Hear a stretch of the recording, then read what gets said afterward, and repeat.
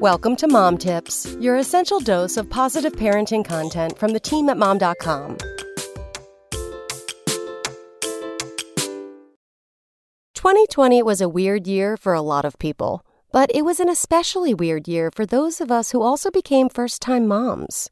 My dreams of baby showers and newborn photo shoots vanished by March. And when I gave birth in June, it was clear that my first-time mom experience would be totally different than what I imagined. In the end, it didn't turn out to be a bad thing. Sure, it would have been easier to have a baby without a worldwide pandemic going on, but here's how I ended up being a better mom for raising a newborn in quarantine. 1. I learned to rely on my instincts. As a new mom, you don't know what you're doing, and usually you have a lot of help.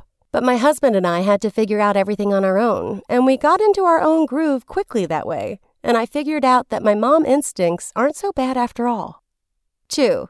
It helped me stick to a schedule. As it turns out, like many babies, my daughter thrives on a routine.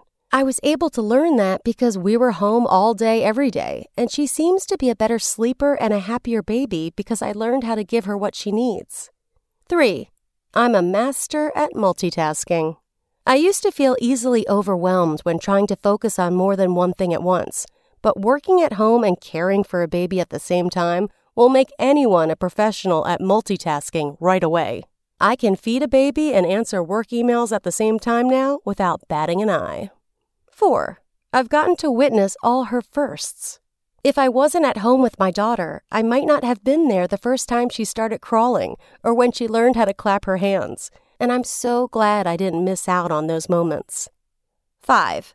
I appreciate the little things so much more. It was heartbreaking to miss out on sharing the first year of my daughter's life with the people I love, but it will make those moments all the more precious when they finally happen. Being a mom in quarantine isn't easy, but when I finally get to have a more normal motherhood experience, I know I will never take it for granted. Come back Monday for more mom tips.